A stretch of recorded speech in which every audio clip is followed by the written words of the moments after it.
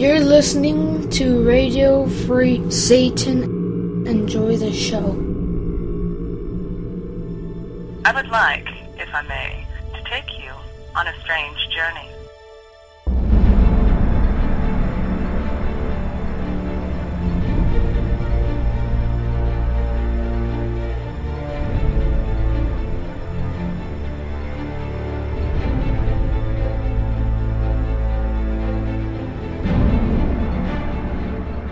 Welcome to 9 Cents. 9 Cents is a satanic perspective of our modern world. And I'm your host, Adam Campbell. It is great to have you. It is August 26th, and I've got a great show for you this week. 26th of August. It is already almost September. August really, really flew by for me. I don't know about you guys, but for me, it was like the man camp out, headed out August, and then from then, I just transitioned to now. Like the end of August already. I mean, this summer, goddamn, the summer's almost over. My kids are going back to school. It's a real transition period in the world. It was really great having my kids home throughout the summer, but it's going to be equally good having them back at school, able to focus on, I don't know, something other than Minecraft for my boy. I'm going crazy with that game. And all of his friends, they come over and they complain and whine super loud while they're playing it. It's really torture. I don't know if you have to deal with this, but you're lucky if you don't. Absolute pain in the ass. And there's been a lot of other things grating on my nerves as of late. For example, my dog learned how to escape our yard. Now, I have a very small Shih Tzu dog, and I have high fences around my entire property, and I have a rather large backyard, so I never really thought she would, one, want to get out, or two, be able to get out. She is a small dog. But somehow she managed it. So my wife got a phone call from the police, and they said that they had, two teenage kids brought our dog in, and the dog was running around, and so they saw the tag, and they were not going to charge us if they could drop it off with someone to watch the dog, because I guess there's a fee, I don't know, for them doing their job. I'm not sure, we would be charged because our dog escaped our yard and someone brought him in, so that warrants cost. I don't understand the concept really. But it didn't matter because we didn't pay it, because they took the dog to our neighbor's house, and they love the dog. They have 3 very similar types of dogs as well that all get along and play, so that was very fortunate for us that they just didn't take the dog and run away or sell the dog or something like that. It was really nice. But it did get me thinking, how the hell is my dog getting out of my yard? And so I scoured every inch of the fence around the perimeter of my backyard, and I found some areas that she may have been able to get out of. And so I tried to do that coaxing where I set the dog and I'm like, sit, stay. And then I run to the front of the yard. I'm like, come here. And I'm making all these little kissy dog sounds and whistles and trying to get the dog to do exactly what it did earlier when no one else was here. And I thought I had fixed everything because she didn't come out, so I just sort of had to make a guess on how to fix this. I ended up digging a trench along my back fence, filling up the base with cement, putting some fence going down into the ground so that she couldn't use her body weight to push the fence out a little bit and then go down this little sort of canal that the dogs on the other side of the property dug out. And we suspected that's how she was getting out initially. So I laid all that down and I covered it up and everything was fixed as far as I understood. And so my wife went to work the next day, came back, and the dog was in the front yard just sitting there, ready to greet her as she, who knows how long she'd been there, probably all day, but she had escaped still. Little escape artist, this little thing. So we racked our brains trying to figure out how she got out, and it turns out she can actually climb a fence. Not the entirety of the high fence, but we have a gate on both sides of the house for the fence, and one side is sort of wrapped up with wire that I had apparently not done high enough. I mean, it was 3 feet off the ground, wrapped up, but she was climbing up those 3 feet and wiggling herself out of between the gate and the fence. I mean, it was this really, really small area that I had earlier tried to see if she would go through that she wouldn't go through.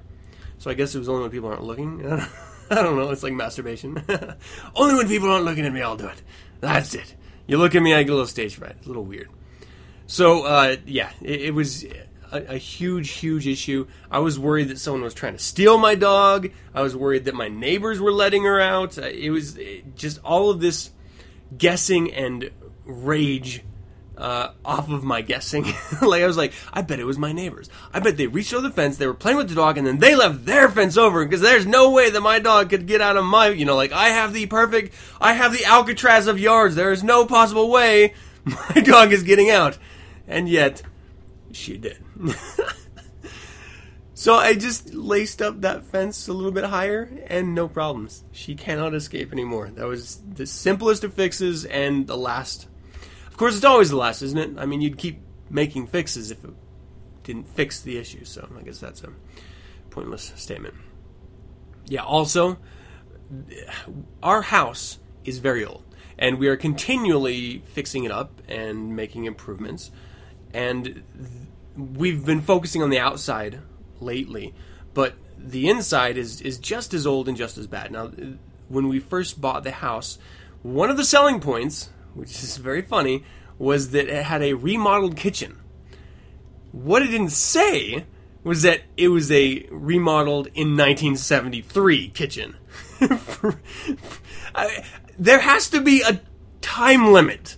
Like, if it's not in the last 10 years, it's not remodeled, and you cannot list it as such. I mean, to say that a remodeled kitchen from the 70s is still a remodeled kitchen is like saying that I'm a newborn because I was born in the 70s. It's retarded. You cannot say that. But they did, and it raised the price of the house several thousand, I'm sure. But so, I mean, point being is that the kitchen is very old, and the cupboards and cabinets are sort of one by one falling apart. It's really, like, everything is just crumbling. First my car, now my dog is getting out, and now my cabinets are crumbling. I don't know what's happening. So I ran out to Home Depot, and I got some clamps and some glue, and so I've been doing that for the last couple days, of just putting everything back together. Oh, yeah, and very excited about this. I siphoned over my Irish Stout, which smells amazing. I am so excited to drink this in like 6-7 weeks when it's actually ready. It's going to be so delicious. I cannot wait. It was like that smell, it just takes you back. When I was siphoning into the secondary today, I immediately was pushed back to the late 90s when I was in Germany, and we hit these Irish pubs.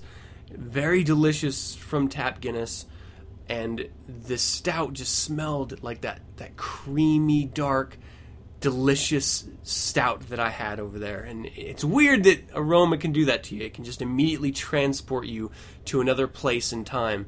But, grasp it and hold on when it does, because it's a really magical thing. So I was sort of just huffing my beer this morning, just like, oh yeah, that's the stuff. It was great. Okay, well, how about I talk about the show? I'll do a little bit of telling you about old Nick, and then we will get on with the glory that is 9 cents this week. Because, like I said, it is a really great show. In The Devil's Advocate, I'm going to be talking about Law of the Trapezoid. Now, this is an essay that Anton LaVey wrote in The Devil's Notebook. I'm going to bring it to you, sort of my own little spin on the way he presented it. In Infernal Informant, former Governor Charlie Crist, here's why I'm backing Barack Obama. And Libertarian Legion stands ready to accept torch from Paul. And the creature feature, I'm going to do something I haven't done before, and I'm going to give you a review about a place, an event. I went to Hogle Zoo this last week, and actually it was literally yesterday, and I'm going to talk to you about not only Hogle Zoo specifically, sort of the pros and cons, like a review of it, but also zoos in general and the ideas of them. I think I can sort of give you some interesting perspective on that. And that's going to do it for the show. Really quickly, oldnickmagazine.com, everyone. Go out there. Old Nick Magazine is a devilish adult magazine. It contains reviews on music, on literature, and it presents you with some very, very beautiful women, wrapped in some amazing editorial and fiction even. So if you've ever, and I've been talking about this for a little over, 2 months now or something like this, because they hooked me up, and I think Old Nick Magazine is one of the best, certainly the best that I'm aware of, but I'm going to go on a limb and say one of the best adult magazines out there because of its focus, and because that focus is directed specifically at people like me. So that's why I'm bringing it to you every week and telling you about it, because I think you will find a lot of enjoyment, whether you're a man or a woman, within its cover. So check out oldnickmagazine.com. You can order your print copy, or you can just get the digital copy for a little less Skrilla. It's definitely worth a look, oldnickmagazine.com. All right, let's go ahead and dive into the Devil's Advocate.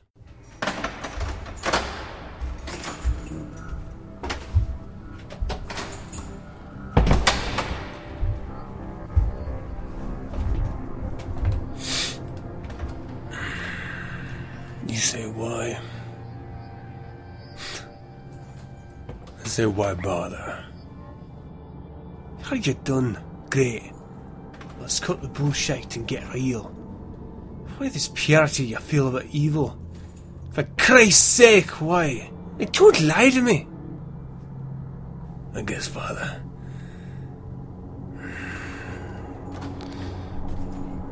You gotta feel that old Nick in your soul. And it becomes clear. Like it did for me. The first time.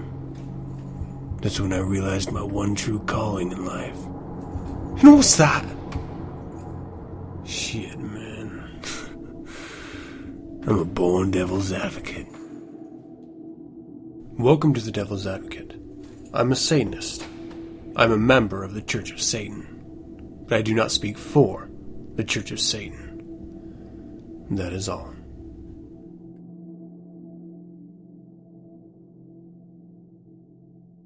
Law of the Trapezoid. Okay, this essay can be found in The Devil's Notebook by Anton LaVey. If you don't own The Devil's Notebook, you really should. It is an amazing companion to the philosophy not only of Satanism, but it gives you great insight into Anton LaVey in his mind.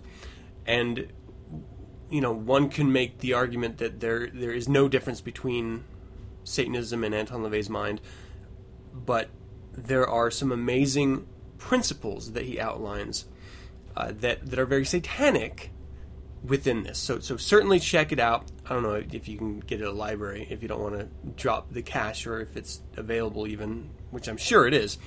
But definitely check it out, The Devil's Notebook. I'm going to give you the first little article, and then we'll just sort of rap about this for a little bit. We all react to what we see. Just as sounds and odors influence our behavior, so do visual patterns and shapes. Some make us feel good, others disturb us. Whether you like to admit it or not, the fear response is one of the most easily aroused. Since self-preservation is nature's highest law, fear motivates. Hence, we give our attention first to sensory impressions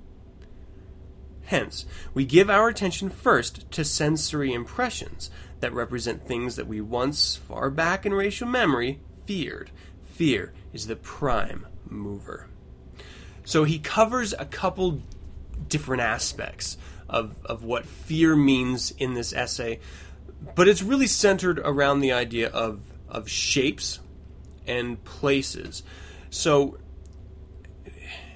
and that was kind of a huge jump I just made there. Fear is a reaction to unsettlement, to the unknown. And what he's speaking to with shapes, for example, is that there are shapes like the trapezoid that are not complete looking to us. Uneven lines or incomplete shapes. I mean, you look at a shape like a square, perfectly edged and closed. You look at a circle, very comfortable, round, it's like a big hug. You look at a pyramid, there's this sense of completion and majesty about it.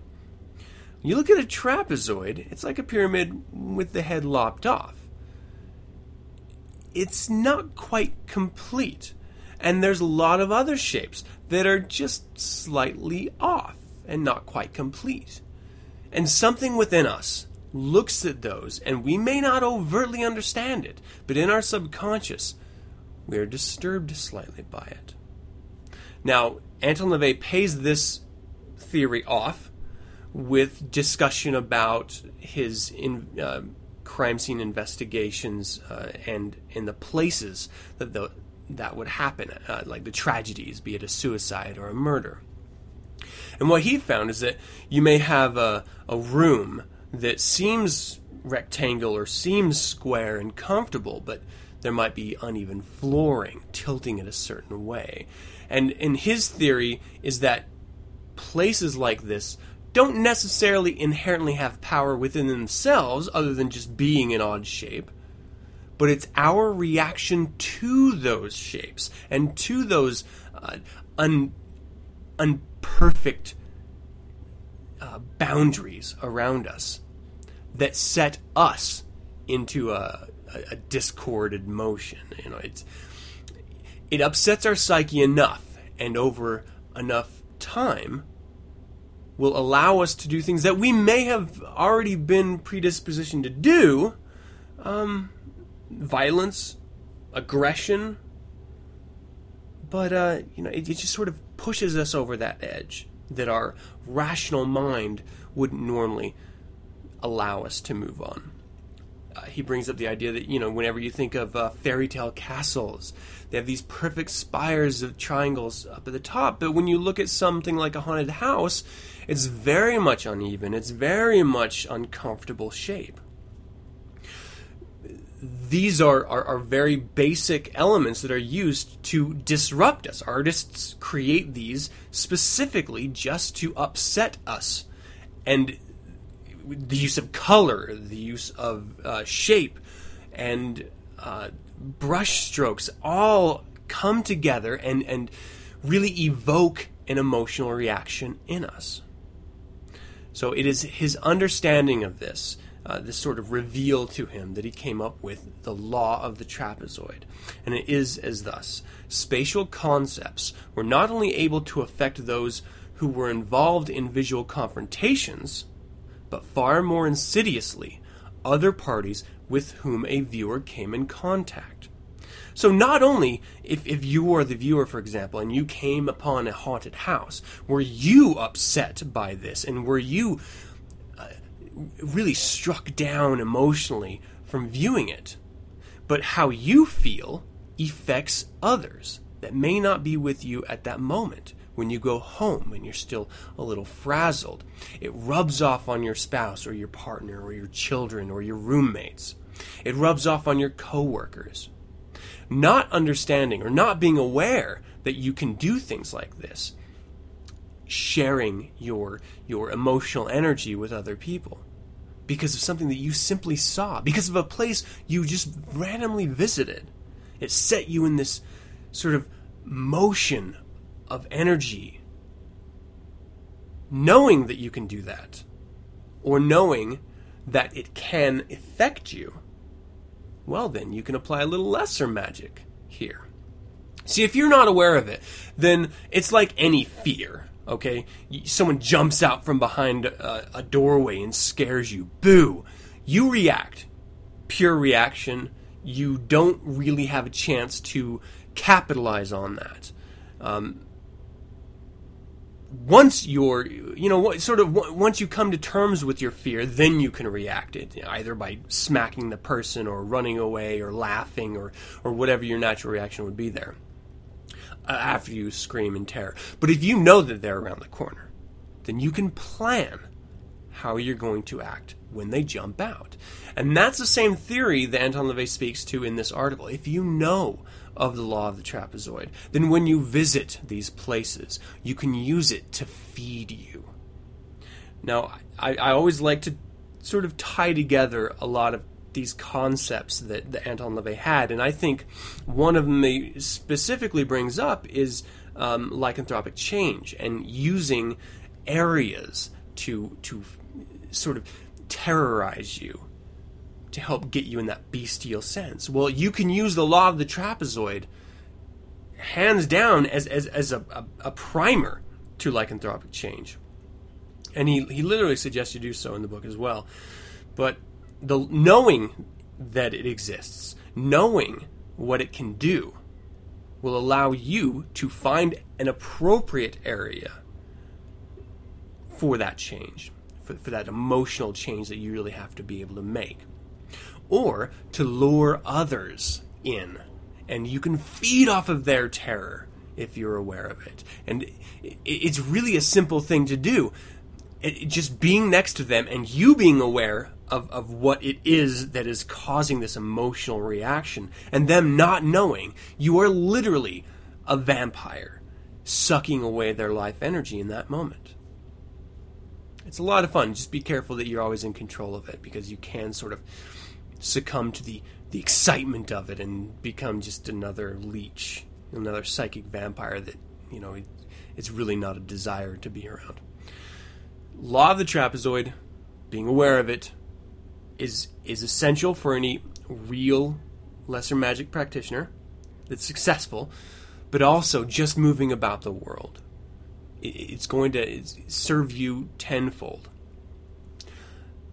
And you cannot blame, you cannot use ignorance as an excuse now, because you're aware of it.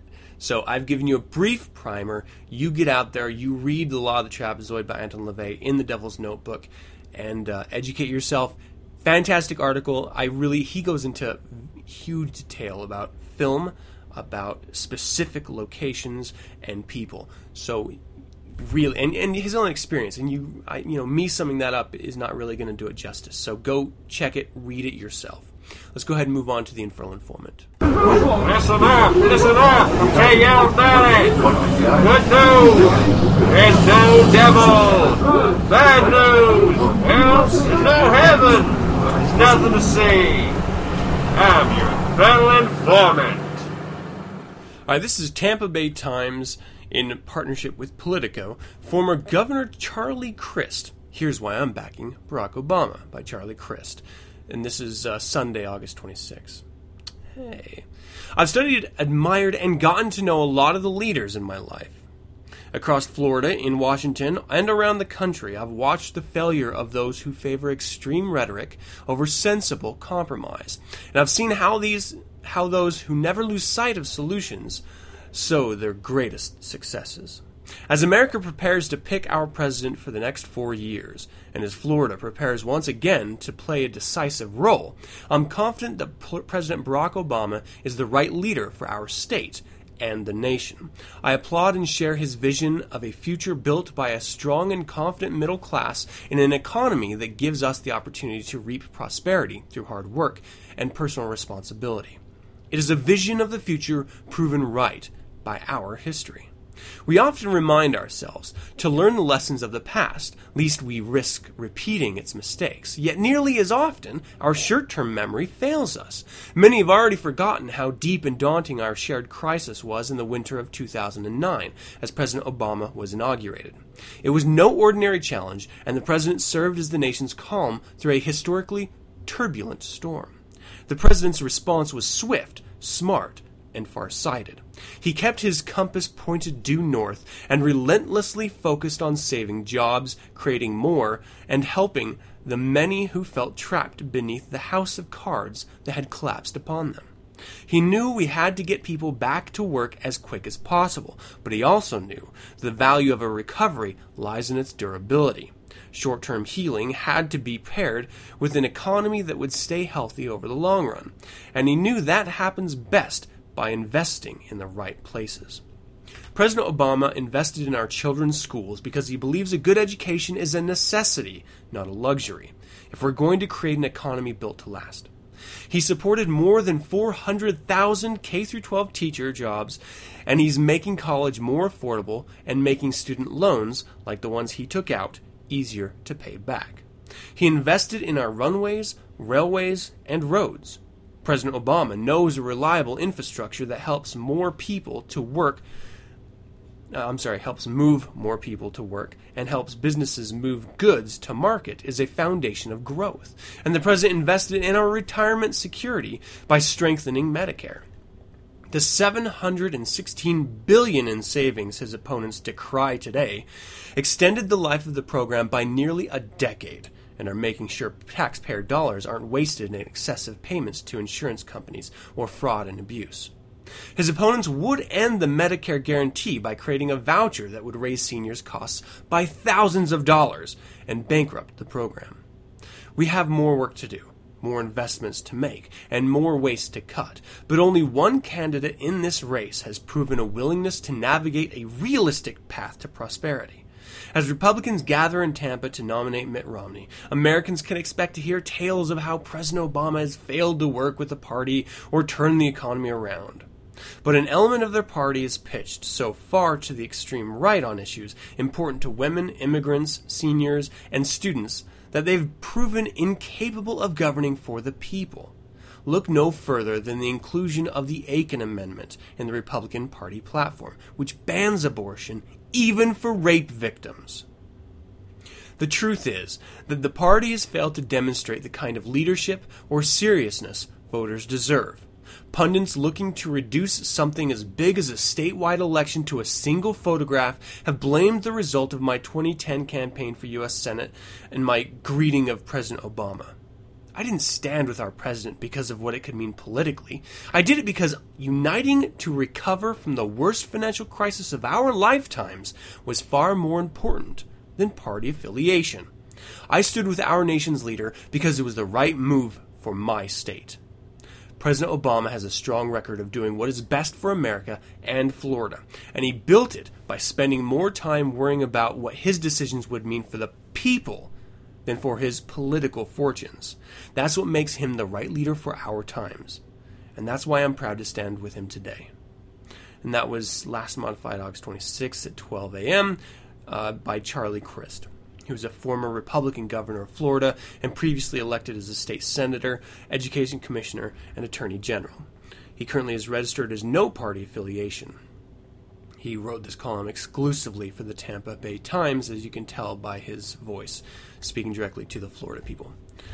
So no matter what side you're on, no matter whether you hate Obama or not, if you are educated on what has actually transpired in the last 4 years, you have to agree that he is the most compromising president who gives less than two shits about his own political party. Because he has pissed off every progressive person that put him into office.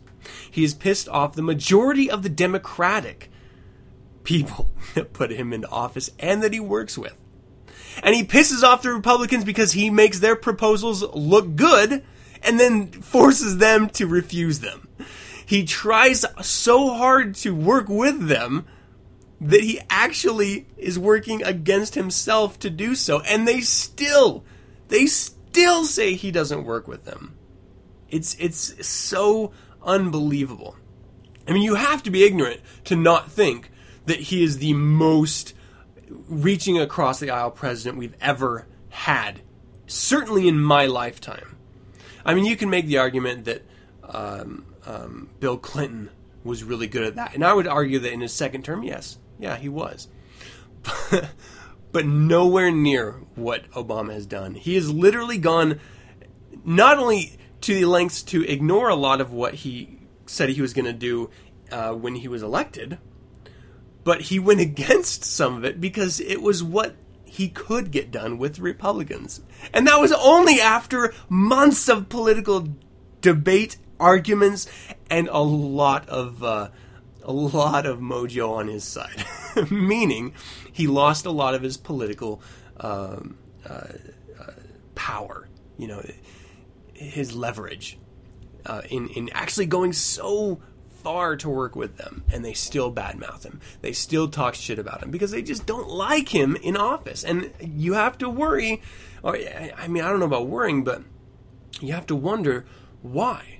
If he's gone so far out from his political arena to meet them and conceded on virtually everything that they asked him to concede on, plus, why do they still not like him? I mean, it seems overly simplistic to say it's because of his race, and it seems comfortable to say because of his political party, but when he's abandoning his political party to go across the aisle so often and to such a personal detriment, you wonder, it can't be the political side of things. Is it as simple to say, and is it as real to say this because he's black? Certainly for some senators, absolutely, and congressmen, absolutely. Racism is alive. I do not think it's as powerful as the media hypes it out to be, but it is still out there. And to say that it isn't is just putting on blinders. And it exists on all sides, not just white people against other people. I mean, racism is inherent in what it means to be American, from our very founding to our earliest cultural gatherings in cities. And, we work together to hate other people. If there is one legacy of America, it is racism. So, we are certainly not post-racial just because we have a black president. And one way to prove that, though I would argue it's probably the best way to prove that, not because it's the easiest to point out, because of all forms of racism, I prefer this one. Because politically, you can see it in the political opposition. Because it can't be the policies, because he's adopted and proposed more Republican policies than Democratic. So it's not the policies, unless it's just that they don't like they've proposed all of their policies. And it's like you look at the political landscape and you wonder, do Republicans are they as ignorant as they seem? I mean, is it as obvious as that? I mean, they refuse to work with anyone else. They go out and on the media and state that no matter what, they won't compromise. A Tea Party comes in power based on that premise alone. No compromising. It has to be our way or the highway. Individual rights. Damn everyone else. Man, America is one messed up place. Well, you have people like Charlie Crist, who I don't know anything about his policies. I haven't researched him. I haven't vetted him. But based on what he just wrote, the idea of moving past the party system to try to compromise for real solutions that could actually favor the majority of Americans and the future of America. Well, that's, in my humble opinion, the best way to go. And if that means Obama over Romney, for that reason alone, I would say yes. I have to say it's still early, so I'm not entirely sure I'm going to end up voting Obama. But I am certain I'm not going to vote Romney. I have to take a look at some of the other parties that are running presidential campaigns and really make my decision. And so, hey, you know what? With that, let's go ahead and move on to this next article, which is a little bit longer here. Ron Paul passing torch to a Libertarian Legion. Now, this is actually posted in the New York Times Politics section, and this is by John Harwood. Published, I'm having a hard time speaking. Published August 25th. Tampa, Florida. The future of what Ron Paul started rests with supporters like Ashley Ryan, who will attend Mr. Paul's final presidential campaign rally here, with decidedly mixed feelings. Miss Ryan, a 21-year-old college student, will take over as Maine's National Committee woman after sitting as Paul delegate at this week's Republican National Convention. But in credentials dispute, hard bargaining party leaders left Paul forces with only half the Maine delegates that they thought they had won this year, a blunt reminder of Mitt Romney's grip on the proceedings. It was a huge slap in the face, Miss Ryan said, though her unseated Maine colleagues can attend with guest passes furnished by the Iowa delegation, she said. I was very disappointed. Yeah, Mr. Paul supporters can celebrate achievements that an earlier generation of libertarians never tasted. Despite Tropical Storm Isaac, Mr. Paul is still scheduled to stage a valedictory rally on Sunday before an estimated 10,000 supporters at the University of South Florida's Sundome. Its speakers include including Miss Ryan, we're planning to send the Republican Party a message about their commitment to grow in influence as the 77-year-old Mr. Paul moves on. The libertarian movement has always boasted intellectual champions, but has gotten something new from Mr. Paul, the iconoclastic veteran House member from Texas, whose small government, low-tax, non-interventionist views found a new attention in the Tea Party era and served as the focus of a determined grassroots effort to shake up the Republican establishment. Over 3 separate presidential bids, Mr. Paul has given libertarians a leader from the world of electoral politics, a beachhead within the party, and a passionate, if desperate, army of activists. The one-time obstetrician had even bequeathed the movement a successor, his son, Senator Rand Paul of Kentucky. We used to say most people found libertarianism by reading Ayn Rand, said David Boas of the Cato Institute, a libertarian research organization in Washington. In the last 5 years, most people have found libertarianism by listening to Ron Paul. Brian Doherty, an editor in Reason magazine and a historian of the libertarian tradition, goes so far as to call the Texas Republican a miracle. Before Mr. Paul, the movement found many admirable traits in political figures like Barry M. Goldwater and Ronald Reagan, but also big disappointments.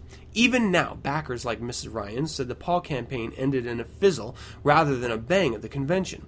In addition to disappointments over delegates, Mr. Paul, who finished second to Mitt Romney in New Hampshire's signature primary, will not get to address the party convention. That reflects both sides of the movement's new circumstances. To enhance its long-term viability amongst Republicans, Paul campaign leaders decided to cooperate with Romney forces for a smooth convention, while eschewing compromises that would have alienated core supporters even more. Mr. Paul, in an interview, said convention planners had offered him an opportunity to speak under 2 conditions: that he deliver remarks vetted by the Romney campaign, and that he give a full-fledged endorsement of Mitt Romney. He declined. It wouldn't be my speech, Mr. Paul said. That would undo everything I've done in the last 30 years. I don't fully endorse him for president. Mr. Paul's campaign chairman, Jesse Benton, acknowledged the frustrations that the Paul high command had been forced to manage. Some true believers want to dress in black, stand on a hill, and say, "Smash the state," said Mr. Benton, who is married to one of Mr. Paul's granddaughters. But it's not our desire to have floor demonstrations. That would cost us a lot more than it would get us. Just 8 years ago, it was fringy people in the John Birch Society who were espousing Mr. Paul's ideas for taking on the Federal Reserve System, Mr. Benton said. Now it's the Republican Party that has drafted a platform planking calling for auditing the central bank. The purity of the movement's principles has long left it in self-imposed isolation. The minimalist role it envisions for government repels a vast majority of Democrats. Its non-interventionist foreign policy and live and let live social views repel most Republicans. The Pew Research Center's most recent study of groups within the electorate, conducted last year, categorized 10% of registered voters as libertarians. But even that relatively small group, said the center's president, Andrew Cohen, held even more moderate views on the role of government in foreign affairs than Mr. Paul. Still, Mr. Paul has managed to expand the movement's ranks. The 2 million votes he received in this year's Republican nominating contest were nearly 5 times the number he received as the Libertarian Party's presidential nominee in '88. He largely credits fortunate timing. The 2008 financial crisis and growing fatigue of the wars in Afghanistan and Iraq made some voters more receptive to his message on monetary and military policies. There's a lot of luck in politics, he said. Simple generational change could give the movement a boost in elections to come. Younger voters of all stripes display increasing tolerance on social issues like same-sex marriage. The fiscal conservatives among them will fit into the libertarian camp far more easily than older conservative Christian Republicans. In New Hampshire, for example, Mr. Paul drew himself votes from people under 45. Half his votes. I'm having a real tough time here. 3/4 of Mr. Romney's votes came from people 45 and older. Mr. Doherty, the author of a history of libertarianism called Radicals for Capitalism, credited Mr. Paul with normalizing a movement once derided as kooky. But he said the movement must remain aggressive to grow more rapidly and avoid being taken for granted in that way. In his view, Republicans have taken for granted the religious right. It can't be growth just by age attrition.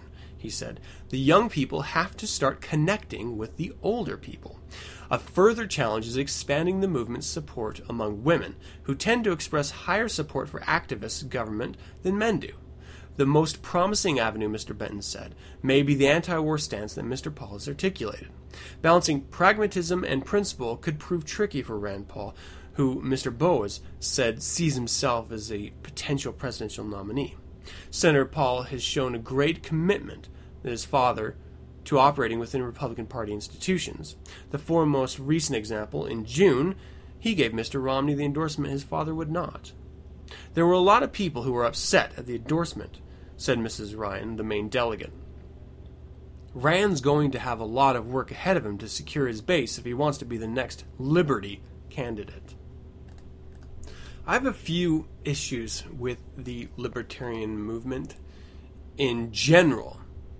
I did really like Ron Paul, and I'm a little sad to see him, sort of fade away from politics. Though our understanding of America would be radically altered if a libertarian became president, if Ron Paul became president, for example. Radically altered. It really wouldn't be that terribly far from where the Founding Fathers actually started us.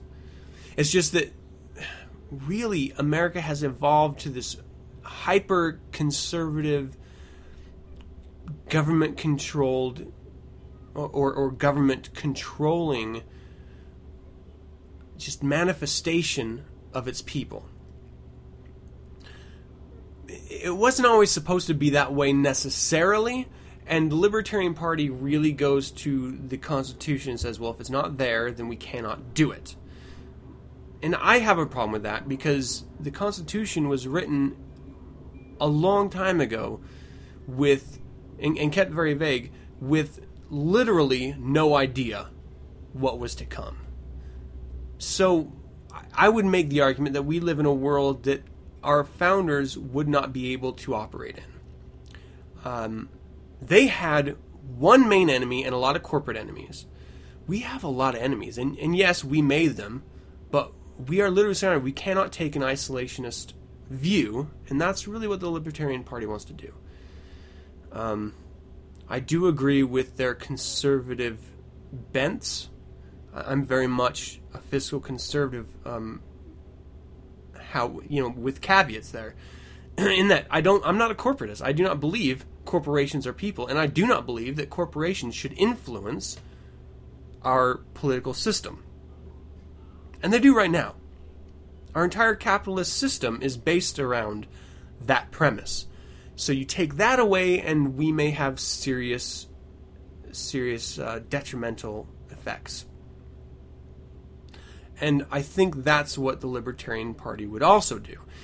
If you remove all regulation and allow business to operate,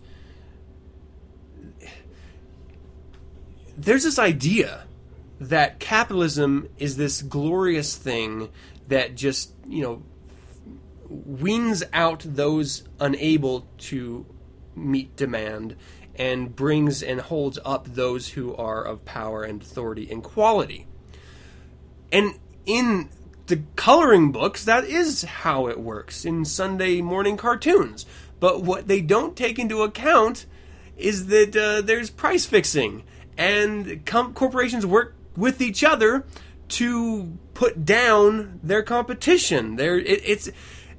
Our capitalist system is like a reality TV show. It's like Survivor. You have the big guys binding together, making truces in order to tear out the small guys, get them voted off the island so that they have ultimate dominant control. And that's not capitalism at all, because more often than not, it's the big guys that are causing more harm to the people. And the idea of capitalism is that those most beneficial to the people will rise to the top. It doesn't really happen that way. Libertarians would sort of strip away regulation to allow the natural course of what they see capitalism, the theory of capitalism being successful, and then we would be even worse situation than we are right now. At least that's my opinion. So that's one of the reasons I don't think, and I do think that there are minorities in this world that, the proper role of government is to protect its people. So let's use Satanism as an example. What would happen if you were an outed Satanist and suddenly there was no longer any protections for religious belief?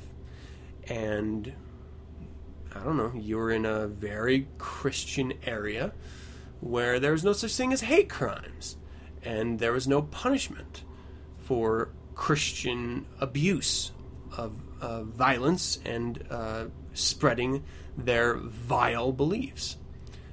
You would end up in a very Islamic-like worldview. We would suffer at the hands of the majority of Christians, is what I'm getting at. It took me a long time to get there. I think there would be a violent reaction because Christians are stupid, and when they don't understand something, they try to hit it. And yes, many individual Satanists can protect themselves individually, but 6-on-1 is too much for anyone. So I think you're getting what I'm trying to say here. There are protections for minorities that our government provides. That if you just allowed businesses to operate as they are, if you allowed people to operate as they are without government sort of laying a foundation, then you would have some serious issues with people like Christians if you're a Satanist. And that spreads across to any, vast minority group. There's serious implications in doing that. Now, the Libertarian Party does not believe in stripping out the rights. They do not believe in government telling them they can or cannot do anything, but they also think that there should be no movement to violence. So it's not like they're enabling violence per se by stripping out regulations protecting minorities or laws protecting minorities. But by stripping away those laws, by giving unhindered access, what about rejecting one's business? Is it so crazy to think that if you're in a religious area that the community would ostracize you? You wouldn't be able to patronize a grocery store, a gas station. If all businesses were allowed to discriminate on who really use their service, then some minorities in some parts of our country would suffer greatly. That is a world that a libertarian president, if given carte blanche, would allow. And I certainly believe that you can obviously move if you do not like the area that you live in, and I encourage people to do so. Move to a place that you are comfortable, where you can express yourself. But with our current legal system, that's America. So why restrict it now? Why step back to the 50s when we could just live as we are now? So that's another reason I'm not really into the libertarian thing. And I'm not really trying to knock down libertarians in this article. I wanted to put out there that I really appreciated Ron Paul's perspectives on a lot of things, certainly on the banking system in the Federal Reserve. And it's sad to see him go, because with him gone, I would be shocked to see a powerful political figure rise up and take on the libertarian mantle and move it into a viable position that voters could vote on. So anyway, that's going to be that. Let's go ahead and take a short break, and then we'll move on into the creature feature. Oh, God! No, just me. Did you know that after the heart stops beating, the brain can function for well over 7 minutes? We got 6 more minutes to play. Why are you screaming when I haven't even cut you yet? Welcome to Creature Feature. Alright, this is a little weird because I've never reviewed a place before, but I'm going to talk about Hogle Zoo. Hogle Zoo is a zoo in Utah. It is Well, it's the zoo in Utah. And as far as zoos go, I guess it's not that bad. I'll get into that in a second. But my parents wanted to, take me and my kids out and, just sort of do something outside. Because usually when we visit, it's just like at a house, at our house or at their house, and we're just sort of sitting around doing nothing. So it's nice to be able to go out and do things. We get there initially, perfect parking, even though it's super busy. And immediately I notice the zoo is like crack for pregnant Mormon women. There are more pregnant women in a 300-yard area than anywhere else in the entire state. At the zoo, it is crazy. There were everywhere I turned, there was a pregnant woman. And it was a hot day too. I don't know what it is about going to the zoo. I guess you're limited with what you can do for entertainment if you're Mormon, because they filter their media ridiculously.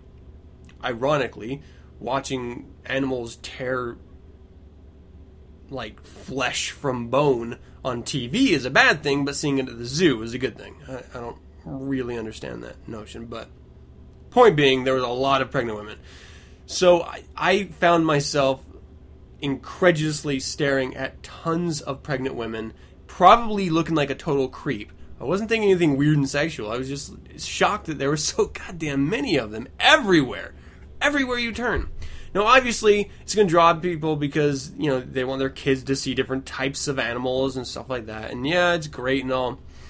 But the first thing you run into is, one, the guys are either super protective, so if you're looking at their women, they like sort of aggressively like step toward you or like face you like, what? What are you doing? This is my bitch. Or they just cower and turn their heads away.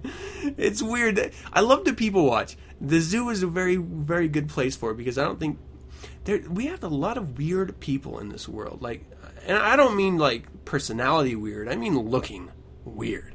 There's a lot of ugly people. And I thought Utah was supposed to be one of the per capita, I'm totally pulling this out of my ass, per capita the better looking states because, it's a much more healthy and active lifestyle, even though it's very much on drugs here. The women, particularly Mormon. But it's a very outdoor, active lifestyle state. I mean, we have skiing, mountain biking, even the Great Salt Lake is amazing boating. We have a lot of reserves and a lot of lakes, actually, in a very small area. And we're not far from some really key ones as well. They're big draws. So, I mean, for the outdoor enthusiast, Utah is great. And you would think that because of that, there would be a lot of healthier people. A lot more healthier people. But they all must have been avoiding the zoo when I went, because all I saw, aside from the pregnant women, were morbidly obese people. I mean, when we first got there, my parents were like, hey, do you want to get a stroller for your daughter? And my daughter's young, but no, she can walk. If she gets too tired, she will tell us. But you don't start from a place of saying, get in this wheelchair, or get in this stroller, and we're going to push you around. No, start from a position of, you're going to walk like everyone else, and then if you're tired, I'll help you out for a little bit, but you need to stand on your own 2 feet.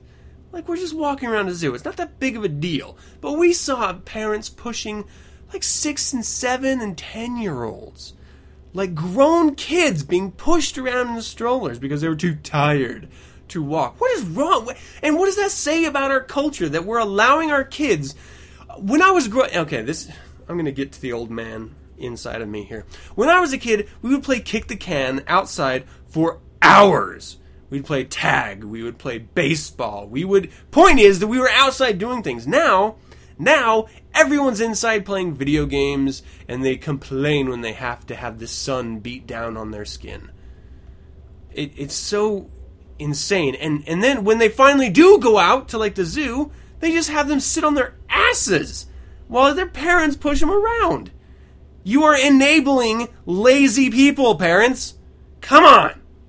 Yeah, I'll get to the zoo eventually, I promise. Okay, so we get in there, and the first thing that sort of greets you is this train, and we want to do a train ride. It's supposed to take you around, and the idea of a train ride, as I understand it at a theme park, is that you get on this mini train, it takes you around a track, and you see animals. Right? I mean, that's the whole idea. In this Hogle Zoos one, we get on a train, and we ride around. The first thing we see, not any animals, we saw mannequins with mine carts. And the lady's like, to your left, you will see old miners like those that found like dummies. We went to a zoo so that we could look at dummies in this mining made-up diorama. Unbelievable. And then we go through this little tunnel, and she's like, still no animals. Go through this little tunnel. Everyone scream as you're going through the tunnel. And we literally see the other side of the tunnel as we start to enter the tunnel. So it's not like there's this period of darkness, which is scary, which would be the reason to scream, even if it's just for fun. It's just this like short little tube that we go through, and so everyone's like, as they happen to. I mean, you could be in one car in the tunnel, and the car behind you is out, and by the time that car gets in the tunnel, you are out of it again. It's that short. I'm exaggerating slightly, but still, it's really short. Then we finally get to see animals, and what are the animals doing? And this is going to bring me to the point of a zoo that I'm not entirely sure I understand. The concept of a zoo. Okay, this is Adam's concept of a zoo. Bring the wild to the people. That's what a zoo is. It brings exotic animals that you're not going to see otherwise, and try to fake a little habitat for them so that they're interacting with that environment, and you go and see them active and moving around and everything. But what you end up seeing at a zoo is animals laying down if you can see them at all. They build these sets, these little environments for these animals to get into, where they are capable of literally hiding from view. From everyone! So you have people like sticking their face up against the side of the glass, looking down and looking up, trying to see where these damn animals are, and all the animals want to do is hide from all the ridiculous humans staring at them and tapping the glass, so they go to the other side of the diorama in the hidden place, and they're not there at all. So you pay a lot of money to come in and see sleeping animals or hidden animals. And so there's a little sign plaque up there saying, this is the animal, and this is what the animal does, this is the habitat. That's what you get. But guess what? You can get that from a book. Yeah, they still exist.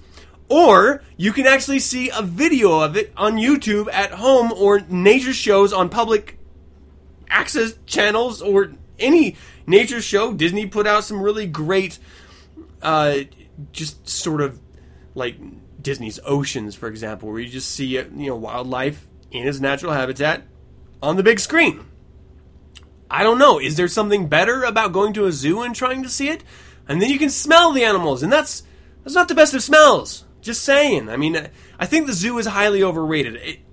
And it's sort of the struggle with animal lovers is that, one, you want to see and appreciate the animals, so you have a zoo.